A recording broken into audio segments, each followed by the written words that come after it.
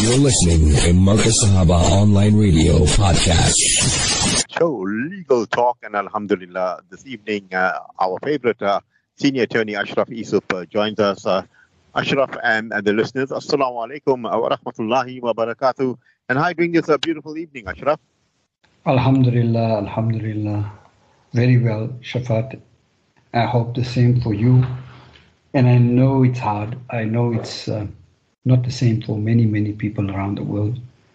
But we have to give thanks to Allah for the bounty that He's given us and the ni'mah in so many different ways. Especially now that we're witnessing the terrible, terrible tragedy unfolding in Gaza. Of course, this is one of the tragedies, not the only one. But right now it is the one that is foremost in our minds because, you know, the images are just so terrible. And the pain we feel is you know, you cannot put it to rest. It is there, it haunts you.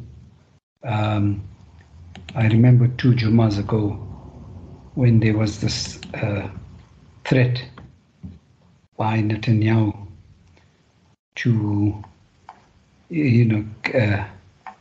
reduce Gaza to a rubble. And I remembered in the Jummah, I was wondering, I wonder what's going to happen to those poor people there. I mean, you know, this is like one of the, I think it's the third mightiest army in the world, fighting. It's like the South African government fighting Alexandra Township. I mean, that's basically what you can compare it to. You know, when he said he's going to turn it to rubble, that was the 7th of October, you know. And giving them no option, says leave, but leave to where? You can't go anywhere. He also said very openly that they will take a mighty revenge and they will target all Hamas positions. And then promising to turn Gaza into a deserted island. And they, you know, saying that every corner of Gaza will be targeted. Yeah, that's how we feel at present, and that's why we give thanks for our extra blessings. That you're not, as we're sitting here and speaking, subject to an aerial bombardment or a drone just killing you, or your neighbors, or somebody you know. So I say with all sincerity that we have to thank Allah for the blessings we enjoy today. Shafat. No, absolutely. Kis nevati apki rabki jitlaoge fabi alai rabbikuma tukadziban. You know, Ashraf, whilst you're talking, I can sense the empathy, the sympathy, and in my case, it's as a journalist, I'm dealing with these issues every day, and Alhamdulillah, thank Allah that we give the alternative view, and people are making it easy for us as dunya baad when we're looking at social media.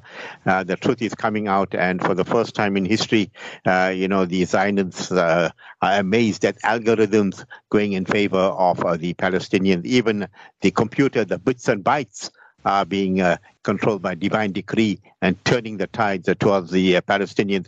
But I couldn't help thinking deeply, Ashraf, about you when this genocide was trebled or quadrupled, and they went helter-skelter. And by the very fact that the US and the UK are hell-bent on supporting Israel in this genocide, and perhaps usher in a third world war, reminds me of the monetary system, or the type of system they've got is on the brink of bankruptcy. They're owing, America is owing trillions and trillions of dollars. It's in debts.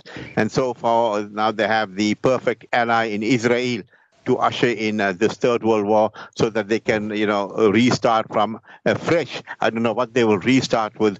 But am I thinking a bit too deep, Ashraf? What's your thoughts? So, Shafat, I think you've identified a very important topic there, and that is the power of money. Now, let's just take the American debt situation. If you stand on Times Square and you look at the ticker tape, the amount of debt that they incur per head, per capita, is an astronomical figure, which Joseph Stiglitz, the ex-World Bank official, said if they had to pay it at $1 million a minute, it will take 560 years. On the other hand, you have the American system that basically controls the printing press.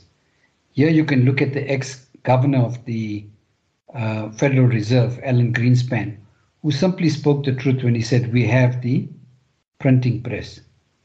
Now, you move from the physical denomination of dollars, being the reserve currency of the world, no less helped in 1945 by the relationship between the Saudi king and I think it was Eisenhower, when they decided that, look, you can do whatever you want as long as you sell your oil in dollars.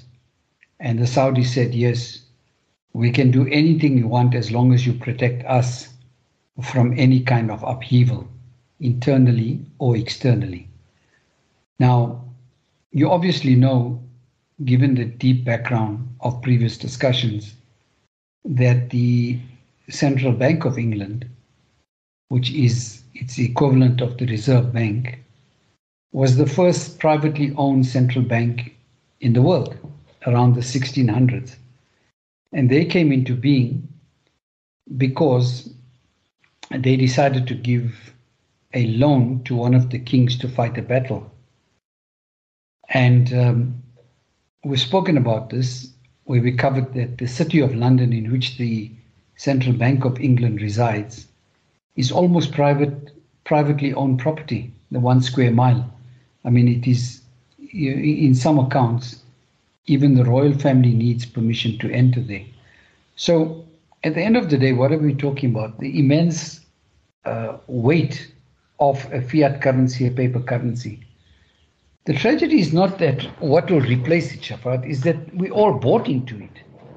I mean, it is so clearly marked with riba, and this is a classical example of why Allah subhanahu wa ta'ala outlawed it. Because you can't make money from money. You make money from trade. And they have two separate rules. But here you have a universal wrong that was prohibited for all people, Jew, Christian, and Muslim. And yet today, almost every transaction, physical or otherwise, digital or otherwise, is controlled through the same banking system. Just imagine for a moment all the aid that people have collected. I know here in Johannesburg, the World Mammon Organization, really a sterling task in collecting about 3.5 million in a few days. But where does it go and how does it reach the people? Doesn't it go through a banking system? Doesn't it reach the recipients through a banking system?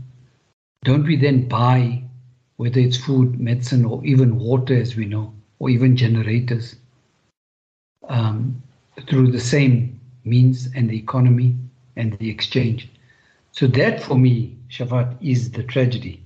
In answering your question is, some people say, oh my God, look at this, BRICS is going to come and save us all and create an alternative banking system to that of the US. I mean, is that really so? The euro didn't change much. We thought the euro would be different to the dollar. It's the same banking system. Just imagine the word banking and Islam cannot be in the same line. And that's why we have to have a real deep and serious think about why, in the face of such difficulties, such slaughter, such a humiliation, that we are unable to do anything, barring posting a few WhatsApp videos from Muslims and non-Muslims alike, including a number of Jews, about why this whole thing is so wrong. But Shafat, public opinion doesn't change anything, as you know. I mean, people have marched by the millions around the world. I cannot say that that has stopped one single bomb, one single bullet from flying into the Palestinians. So it is, when you look at this state of impunity, that you wonder, what exactly can one do? Now, we are against suicide bombing. This is completely out of the deen. We are against all forms of harm to women and children. As a lot of the hostages have now testified that they were not harmed by their captors. I mean, I think that's a great lesson. But we need to seriously take charge of our own knowledge and find out what exactly are we able to do or should be doing. And I think that's going to be a very important consideration going forward. Ashraf, you make a lot of sense. And, whilst you're talking to me, my hairs are standing on ends because I'm looking at the whole scenario. We're captured by these Riva system, these shaitans of this world. They know exactly, what, no matter what you do, you pray, but we got you under control. We got look at your leadership. They can't even you got your so-called Muslim leadership, Muslim countries around that area. They can't do anything, can't make a move. And in the meantime, brothers and sisters and babies are getting, murdered and brutalized and so forth. And look at what's going on social media, and we're getting advice from perhaps social influencers and sometimes some people of the cloth saying, yeah, you must get ready for the media war, and you must know how to answer these people and give your answer. But the bottom line is the Muslims are looked upon as toothless and spineless, that they can't make a move. Look at the leadership. I think the late Benazir Bhutto, this is what she said. She said, the West, America doesn't care about you. They care about, what they want. They, in your area, to get, a certain value out of it. In Africa, they want the gold, the diamond, the platinum, and the lithium, and whatever they can get, they get their hands on that.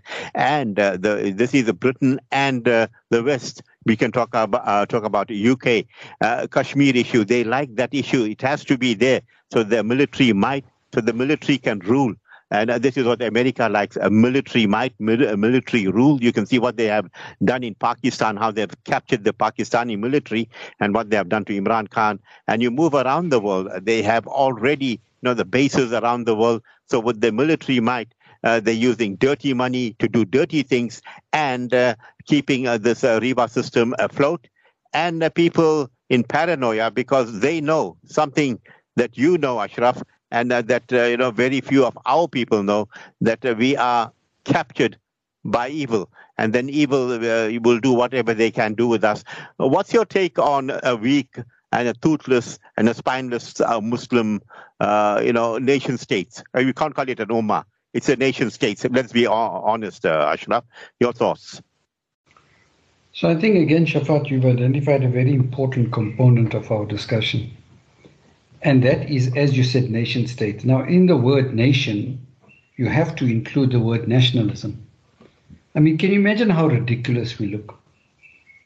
We think that the so-called Muslim leaders or nations must make some kind of noise.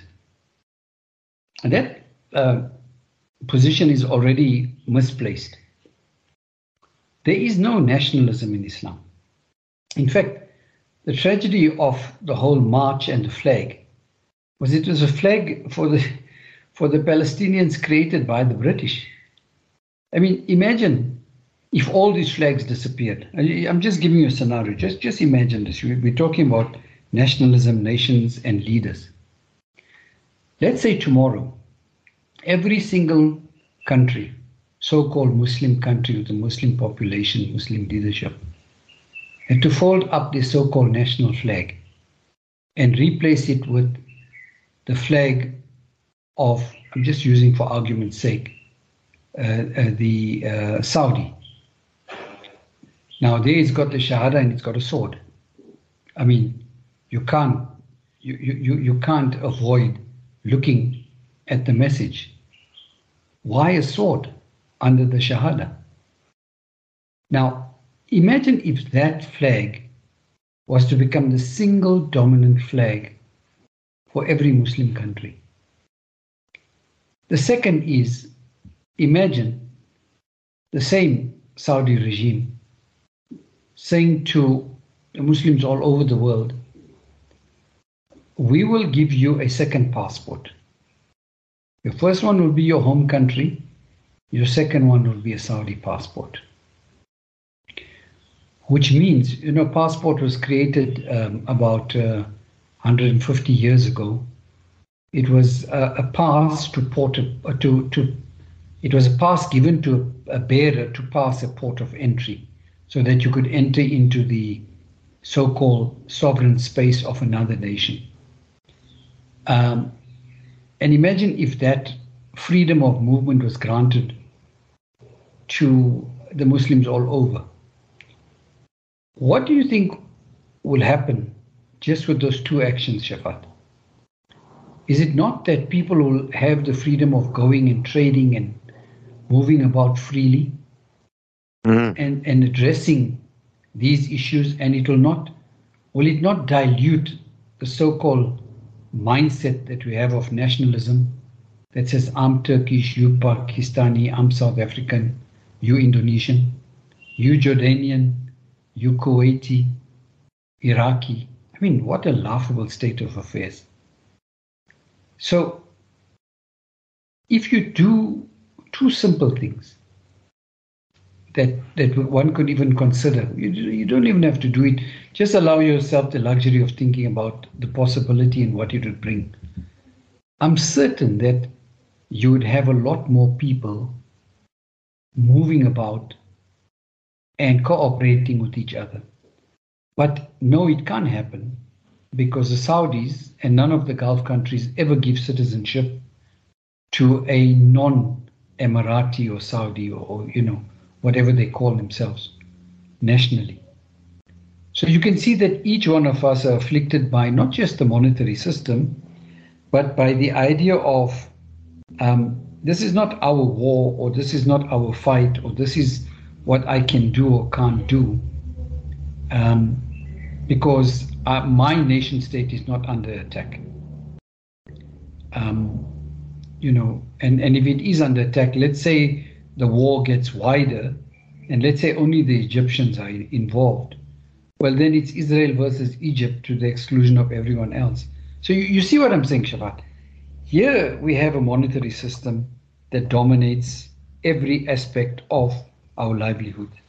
Then we have a mental block to a much bigger picture, because we see ourselves as nationalists. And then we have that trickle down into, well, this army has got that and that army has got that, but it's only used for our national defense. So if there was an incursion, then you'll scramble your air force, let alone the fact that you're 3 decades behind the latest equipment given to the Israelis by the US. I mean, you could never win that war. But can you imagine? You see what I'm pointing to, Shafat? Is this never-ending concentric circles of ridiculous situations where we just can't seem to find the end of it. Now, the answer is there and it's glaring, but I think we're lacking focus, education, will, and definitely a lack of belief in Islam in its totality. I mean, we take aspects of it. We do cherry pick, and I think that's basically part of our present, well, not just present, I think past, present, and future illness. Ashraf, the point that you made, most of these Arab regimes, I mean, you talk about Saudi Arabia spent billions and billions of dollars acquiring obsolete, armaments, obsolete equipment. As you said, they're 3, 4, maybe 40 years behind time. And when they come to them, they don't even know how to fly. They don't even know how to use it. So they have to hire the same people that sold it to them. The entire, security around in the Haramain. I mean, if you look at, you do your Hajj bookings, Ashraf. I believe it's a Hindu company that does all your bookings and monitors your Hajj taking or the Umrah and all that. But these are the people they give the business to. And then you look at your security. It is believed that American and the Zionist Israeli companies are heavily, involved in the security of Saudi Arabia. So if they talking, we do this, and they know they can't make a move because everything that they do is under surveillance and documented. The same with the Abrahamic Accord. What is so Abrahamic about that? When they tell the Palestinians, or even they may be telling the Muslims under the breath, you're not even worth our nail clipping or fingernail clipping. You are, animals. You're not human beings. I mean, words like this get away without punishment. And then you look at the United Nations and you look at the world, who they're backing. I mean, there is a big polarization and, very selective in who they punish and who they don't punish. And, if you look at Ukraine, the farcical story of Ukraine can do anything and, they will get away. Or they even could send drones into to go and assassinate Putin. They were applauded by the West and so forth. How do you, talk about, or how do you decipher these double standards of the West and, the distinct dislike for the Palestinians or maybe the Arabs or the Muslims? How do you work out on this scenario, Ashraf? And we look at this at our topic that we're going to call war crimes in Gaza and international perspective. I want you to bring that into a light, Ashraf, as we move on. So, Shafat, I think, the Independent in England or in London had a very nice front page. And it says, Middle East, who backs immediate ceasefire? On the left-hand side, they had yes, and on the right-hand side, they had no. I think it's easier for me to read who said no. It was Israel, the US, and the UK. So, when we say the whole world is backing them, I think we need to be careful. There's a lot of people against it. The question is, what do you do about it? You see, we've already established that marching and singing and baking cakes doesn't help. We do this to assuage our own sense of pity. Like, what do we do? I'm not saying any of that is wrong. I'm saying people are caught up in a situation of not knowing what to do. So basically, as lawyers, we can only talk to what international law provides, which we hope is the yardstick by which actions are measured or not measured. You were aware that in South Africa there was an application of various kinds over the years for the arrest of sitting heads of state. And the Muslim Lawyers Association were very, very busy with all of that. The last one being for Modi. Now, you remember there was a deputy minister in the Israeli cabinet called Livni. I think she was deputy prime minister at some stage. Such an action bore results because Livni didn't dare then come to South Africa and risk arrest. Against this single action, let's look at what the international terrain looks like. Now, let's just focus for now on Gaza, right? So, on the 20th of October this year, the special rapporteur said that they were sounding an alarm in Gaza. They said that there was an ongoing results in crime against humanity. Considering the statements that were made by Israeli political leaders and their allies, together with the military action in Gaza, and the escalation of killings and arrests in the West Bank. So remember, Gaza had already been under siege, and the West Bank was also a killing field. So the United States rapporteur said that there was a risk of genocide. Now, they said there's no justification or exceptions for such crimes. So this is the special rapporteur on that, right? Now, we know that for a number of years there was a total blockade of electricity, water, food, and supplies and humanitarian access, aid. And those actions alone were in breach of international human rights law. These things are expressly forbidden under international human rights law. And really it amounts to a crime against humanity. And in terms of Article 7 and 8 of the Rome Statute of the International Criminal Court, otherwise known as the ICC, is a crime against humanity and a war crime. Now remember, the only other crime against humanity was apartheid.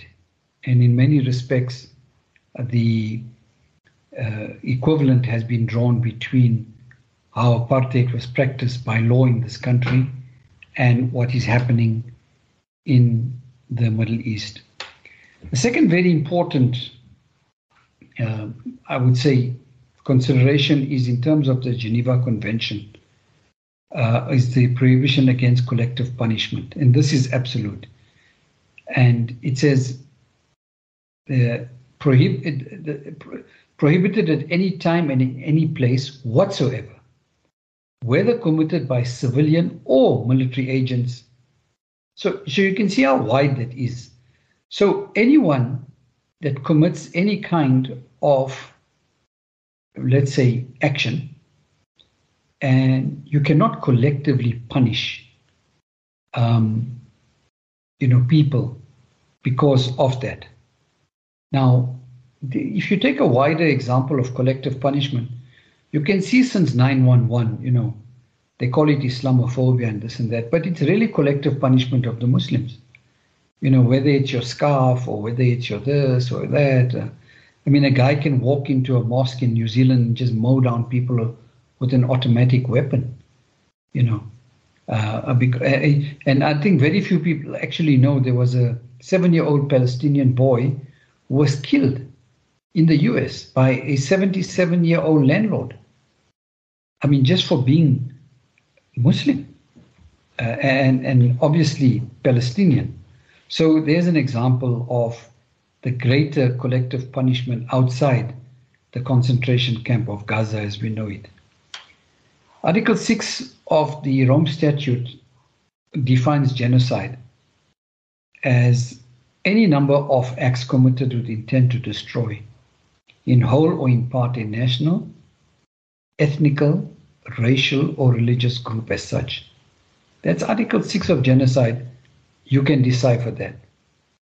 Now, this is important that when it comes to genocide, and this is where we were talking about some of the efforts made by the MLA, Article 5A of the Rome Statute confers jurisdiction on the International Criminal Court to investigate and prosecute allegations of genocide.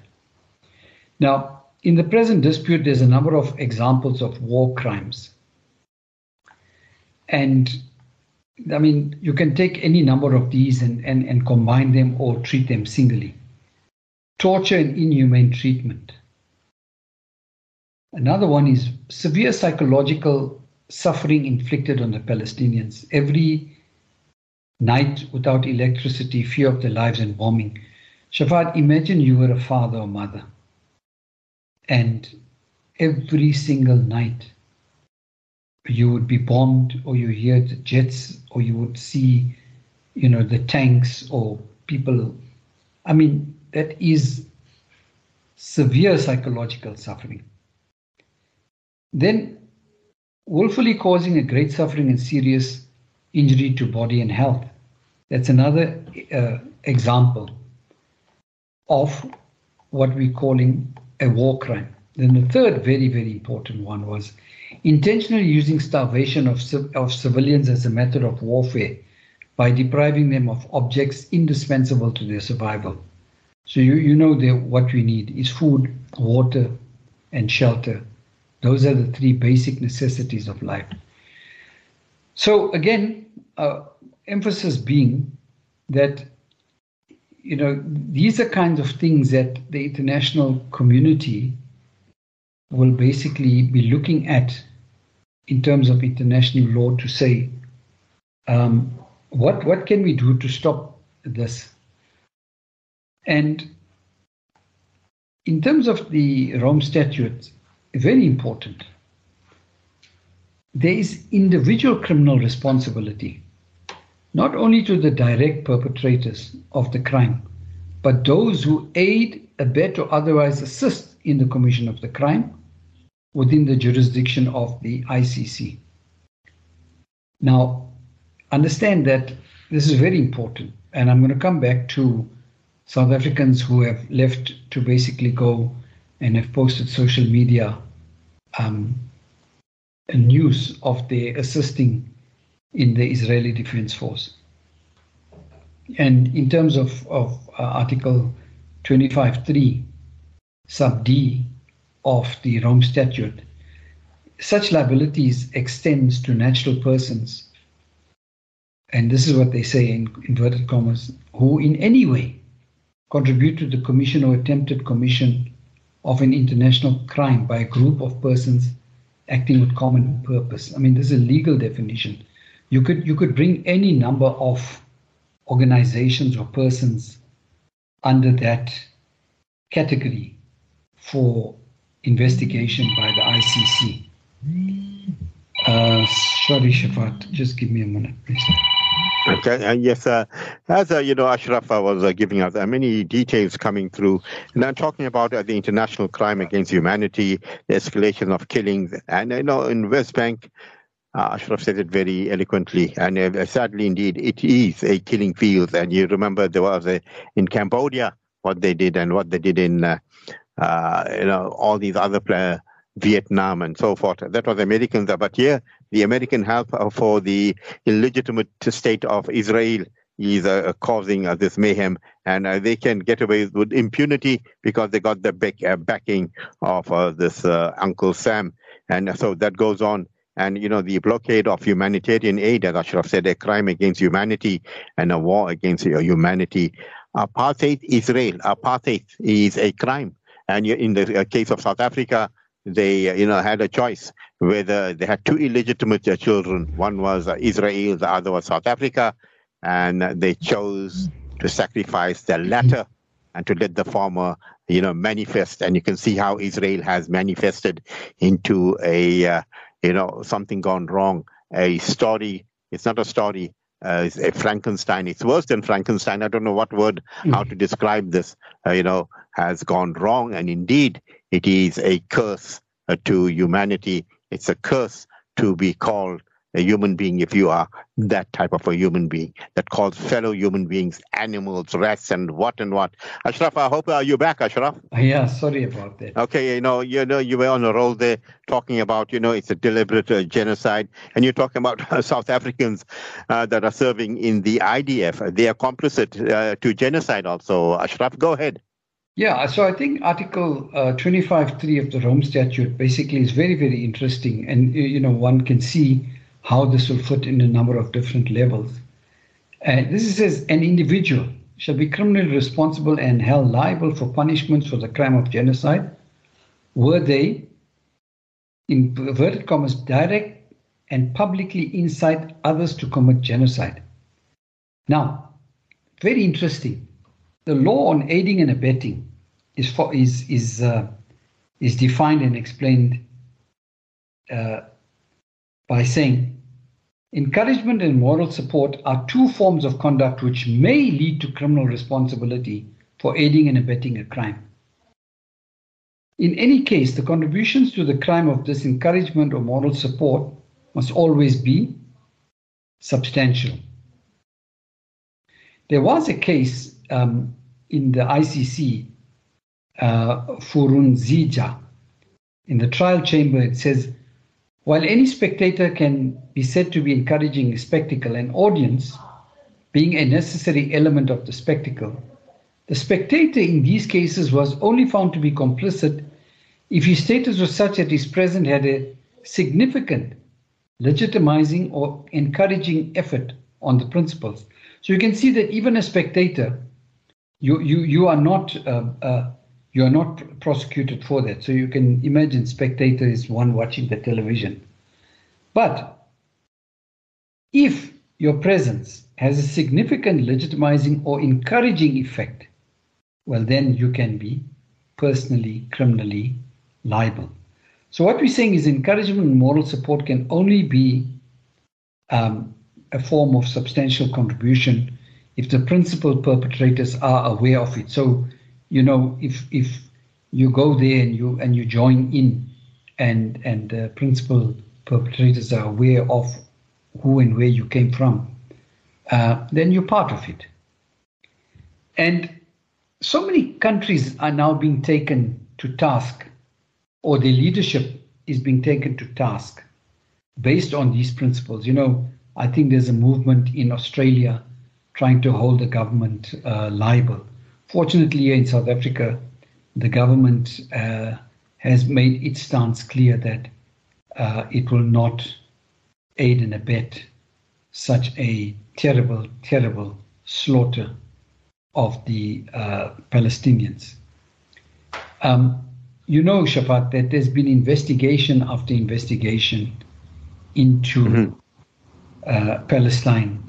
I mean, for so many years. Article 152 of the Rome Statute 15 sub 2 says the prosecutor has a very wide power to seek and consider evidence of international criminal activity in the occupied Palestinian territories.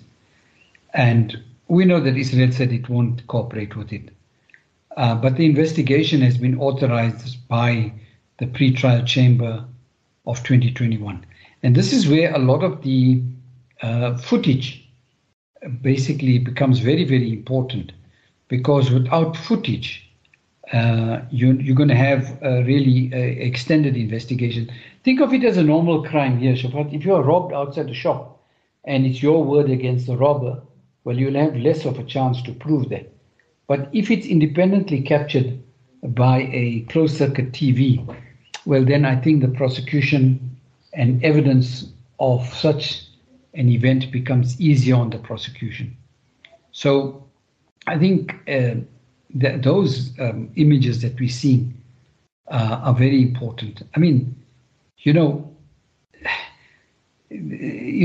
just with regard to cover-ups. Now,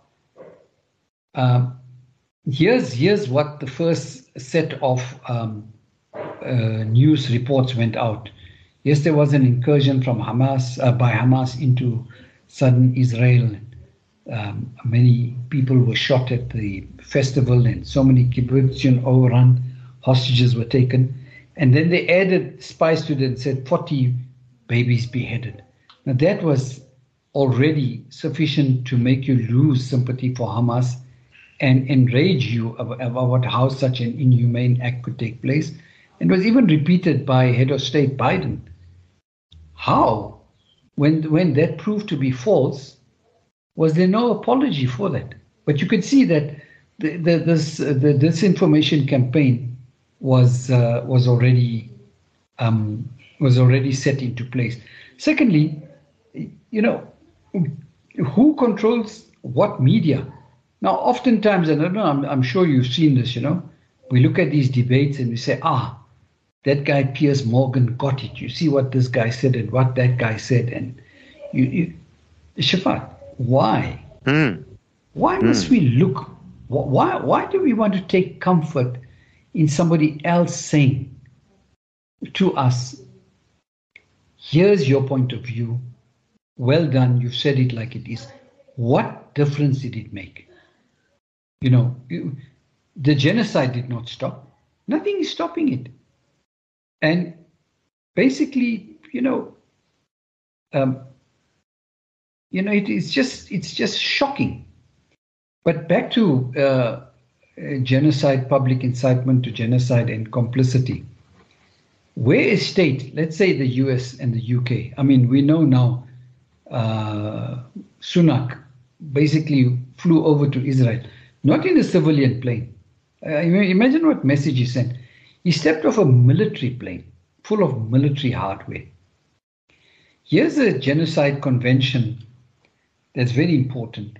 It says that not only highlights the imperative of preventing or stopping an ongoing genocide, but makes it clear that inaction by the state party to a treaty, and the UK and the US are action,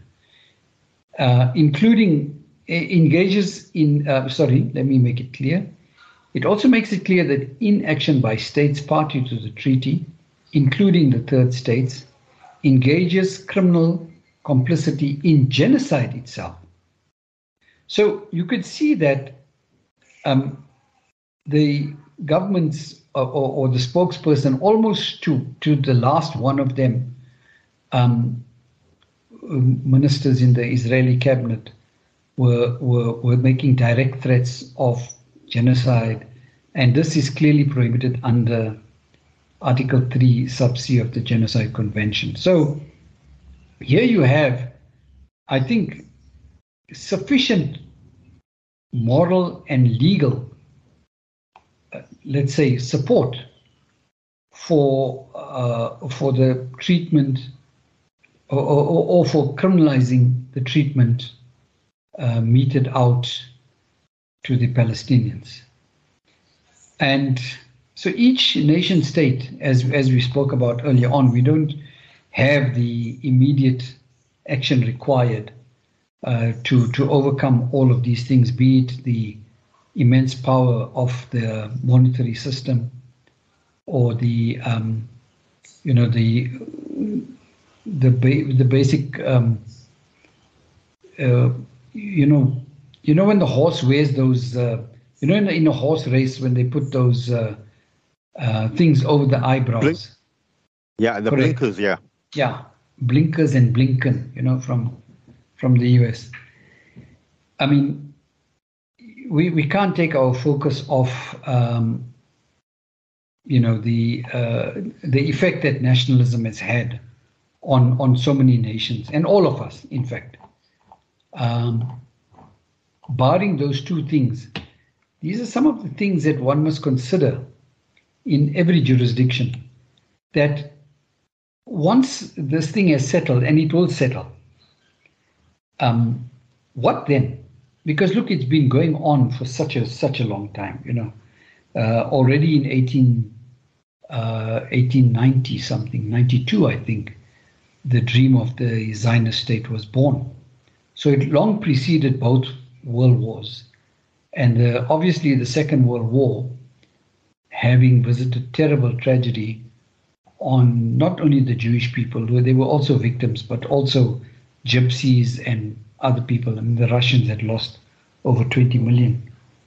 But the idea of a Jewish state for the Jews was already planted.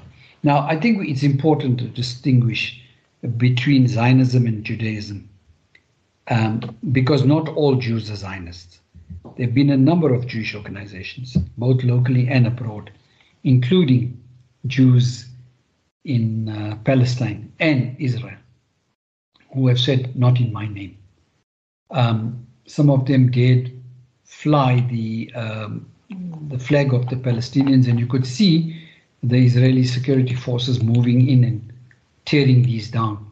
But what was stark was even little Jewish kids that were calling the Israeli security forces out and telling them to get out and, really abusing them. The difference in the treatment of those protesters, I can guarantee you, if that was done by Palestinian children, they probably would have got a bullet in turn. So it is upsetting. It is very, very hard sore. I mean, so many willful killings, destruction of property, warplanes destroying homes. I mean, can you imagine warplanes against unarmed civilians? Children. You know what's difficult is that not even babies being slaughtered and mothers crying seem to move hearts. The hearts have become so hard. How is it that we can see this and not be moved, irrespective of who you are, Jew or Gentile or atheist? I mean, when you see women and children killed, it's just too much. Innocent families now collecting water at a water point, getting bombed by drones. You have to ask yourself, what right are you defending? You have a right to defend what? I mean, it's like saying Russia has a right to defend itself, and or the Nazi the Nazi party or that ruled Germany had a right to defend itself. I mean, it's as gross as saying that. So we have to ask ourselves, why is it that one is so emboldened by this position that you say, no, I'm not. You don't have to worry. I'm not going to be prosecuted for this. There was something that said, very interestingly. I don't know if this is true or not, but one of the prime ministers of Israel is, I don't know if this was recorded or, factual or not, but it was very worrying. He says, well, don't worry about the United States. We tell them what to do. And now you can see that one of the, I would guess, the last military powers of the world is basically saying that we're on your side, we will arm you and we will give you whatever you need and more. And if you are going to be fought against, well, we will be there to support you. Yeah, so I think a lot to digest, Shafat. No, absolutely, Ashraf. I know certain points that you made that I took note of was the arrest of a sitting head of states, and as you spoke about Modi and so forth, these guys, there was this Bashir guy that didn't get arrested in this country, but Modi, ran away at midnight. And then, people like Gaddafi and Saddam Hussein were literally murdered. Gaddafi himself gave donations to Tony Blair, to his foundation, and even to Clinton and Hillary Clinton. He gave them a lot of money. And I believe even Saddam Hussein gave a lot of money to Rumsfeld and many other Americans. They just out of, he's a good gesture to them, but they murdered and killed them. Perhaps they're sending a message out to other rulers in that area. If you don't comply, this is exactly what we do. But there's a point here that we have to mention here, is that Israel holds the Christian West to ransom by saying that it is your biblical duty to pray for Israel. And maybe this is why that psyche of the West comes in.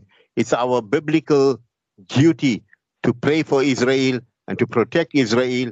And these are God's chosen people. Maybe that is playing a major psychological, game in the minds of the Westerners. What's your thoughts on that, Ashraf?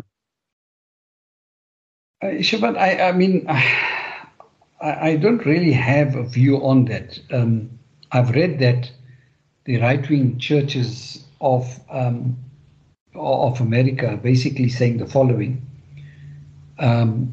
We want the Armageddon to come on because it will hasten the return of the Christ. And once the Christ is here, we will then deal with the people that denied him and prosecuted him and persecuted him and aided and abetting in his killing. So I can't make sense of these things, but I think, in my view, right, religious doctrine does not in itself determine the foreign policy of some of these states. What I mean by that is I think a lot of it is based on racism. Here's a glaring example. Ukrainian refugees, being white, are allowed free and unfettered access into Christian states, whereas everyone else, black and brown, are restricted. So for me, it's pivotal that racism is taken into the discussion. The second is the Palestinians are brown and the Ashkenazi Jew or stroke Zionists are white. And we all know that the Zionist manifesto was created by atheists. I mean, they didn't even believe in God, yet they were so successful in creating the state. You know, the illusion being that it's for Jews, and so you have religious Jews who are opposed to this state, saying that they've gone against God's command because only the Messiah could have now come back and created the nation state for them. So how much of it, how much of the dogma will influence politics? Let's not remove 2 or 3 other very, very important considerations. Number one, war is money, and rehabilitation or building up is money. So after all these things are destroyed, there'll be a great construction upheaval, and that's going to bring money. The second is scarce water resources in the Middle East, and the grab for water. So you could see that's another possibility. There's a third, very overlooked possibility, is the direct Israeli canal that will cut through to Gaza into the Mediterranean. So you see on the left you have the Suez Canal, and then now on the right the new way of creating a secondary canal to allow access to the Mediterranean Sea, which on one version that I read, I think this was posted by Ahmed Thompson in London, where he said that, look, don't exclude this as a reason for flattening Gaza. So ultimately it could be to take over all of the land, denude the population from there, and then use it for economical reasons. Then there's the fourth theory that it's not going to stop in Gaza. And I don't know again how true or accurate this is, but it's been bandied around. But from the Nile to the Euphrates is the promised land. So everything from Egypt to Iraq. I don't know if you saw that clip. There was a Pentagon official who said that there will be 6 states all torn apart.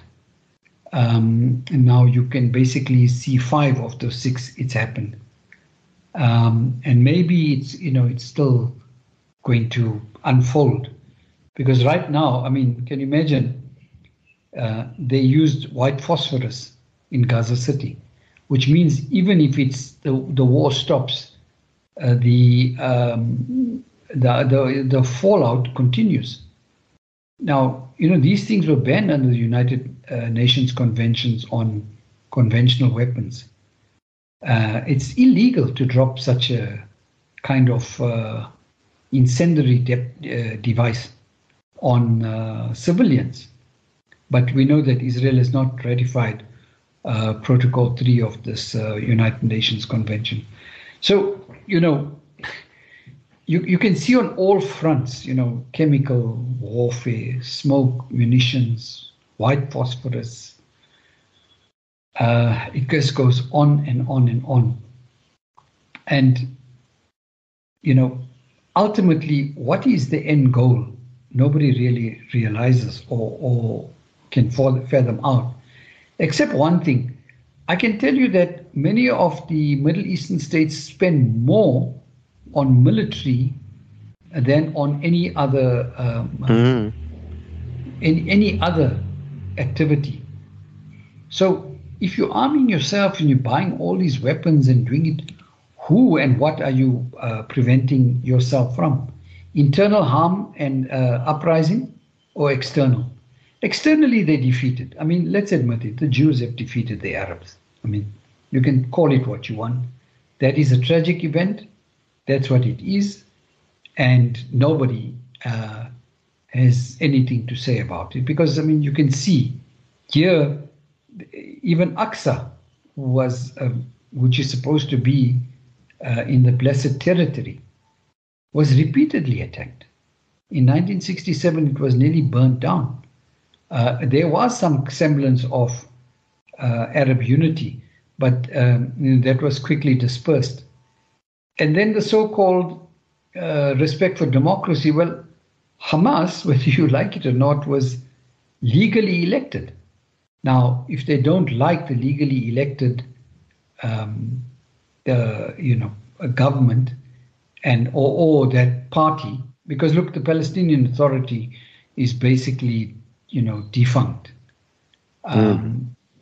So basically, they.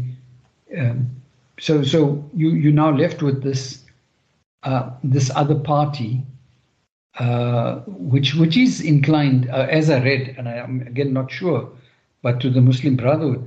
Therefore, Egypt will not allow the Muslim Brotherhood to ever rise up again. Neither would Jordan. I mean, there was a time when the Jordanians moved against the Muslim Brotherhood and slaughtered them. So you can see there's a whole number of other factors, Shafat, that go into the pot and into the mix. What is... Absolutely. Yeah. Ashraf, I don't know if did you read the book Elders of the Protocols of Zion? No, I haven't. I heard about it. If you read that book, it's you spoke about from the Euphrates, and they want to go to all these other areas and have a circle around it. It's all mentioned in that book. And, when we read it, they said, no, it's a banned book and it wasn't, it's false and all. But my friend had a bookshop. And, he says he stocked many of these books. And I don't know who took my copy away. But he said these Jews used to come there and clear his shelf out of the books. And then, subsequently they burnt it because they didn't want people to get a hold of that. But exactly what you said there, and as I see the time is running here, one of the points that I wanted to, ask you was the International Criminal Court is, Israel and the U.S. signatories to the ICC, Ashraf? So the way I understand it, whether you're a signatory or not to the, so it's not the ICC, it's the Rome Convention, Geneva Conventions. Whether you're a signatory or not, I believe that the ICC is the last port of call to try and seek justice. So you remember after the Second World War, they had the Nuremberg trials. So this is the precursor to that, to say that there has to be a venue where you could actually test these things out. Otherwise, we just carry on with impunity. Now, you remember I spoke earlier on that in 2021 there was already a pre-trial docket opened. And no doubt there is going to be a lot more evidence adding to that. You must understand, criticism is never easy for the Zionists to accept. Justice Goldberg, who was a South African entrusted with the reporting, was, made a report that was against the interest of Israel. And he faced a lot of abuse for that. I mean, being Jewish himself, you see. So the thing is, your question is, are they prevented from, or are they shielded from prosecution if they're not signatories to that? Now, I believe not, because I think the law is ever dynamic and changing. Remember that we did not have international jurisdiction until the House of Lords pronounced in Pinochet's case in the late 1990s that you can never be shielded from crimes such as torture, etc., etc. And the House of Lords then found universal jurisdiction over Augusto Pinochet when he came for medical treatment there, and his arrest and subsequent trial. So I think what I'm saying to you is it might be the situation now, but as a matter unfolds, you're more likely to see trials of this nature becoming more and more popular. Let's wait and see, because look, in many ways, we don't have any other mechanisms. Whenever this happens, we turn to the United Nations, we give big speeches there, we condemn them. Some other nations in the Middle East say, oh, you know what, we're going to finish the Zionist state off. I mean, it's been there for so many years. These states say they have hypersonic weapons and nuclear this and that a single bullet was fired from them. So you can make up your mind about the double speak that comes from a lot of these people. Of course, the population on the ground who feel and see and hear and react like you and I would do, like one ummah. We feel the pain of the Bedouin in the desert with a thorn in his foot, and you in the city, you feel it. Allah has made it like that. He's created mercy and softness in our hearts. And in many ways, that is a fuel for now and in the future. But it should be really, Shafat, we should really be asking ourselves, how do we go back to Din al-Islam? All these other things have failed us. How do we go back to what was decreed for us in the way it was decreed, and how we should go back to that single form of governance, no nationality, no national flags, no self-interest, no my passport, your passport, one head for the ummah, one person who makes that call. And that is where I think we saw the disaster of Ataturk dismantling the Caliphate in Istanbul about 100 years ago. And we should actually think about that and see if we have any real intention to basically to find our own ways of dealing with this terrible injustice that we see. If it's not here, it'll be another place. I mean, you can count on your fingertips the places around the world where Muslims are slaughtered. Kashmir, Burma, Israel. You can the Uyghurs. You can just, it's just ongoing ad nauseum. And we sit and we look at this thing on our television screens, and your heart cries out. And then the next thing that pops up is charity for Gaza, charity for this organization. Really, I mean, we have to stop mopping up the blood of the Muslims. Ashraf, you make a very valid point indeed, very deep indeed. What a fruitful discussion. Allah bless you for that. Time to bring back the Caliphate.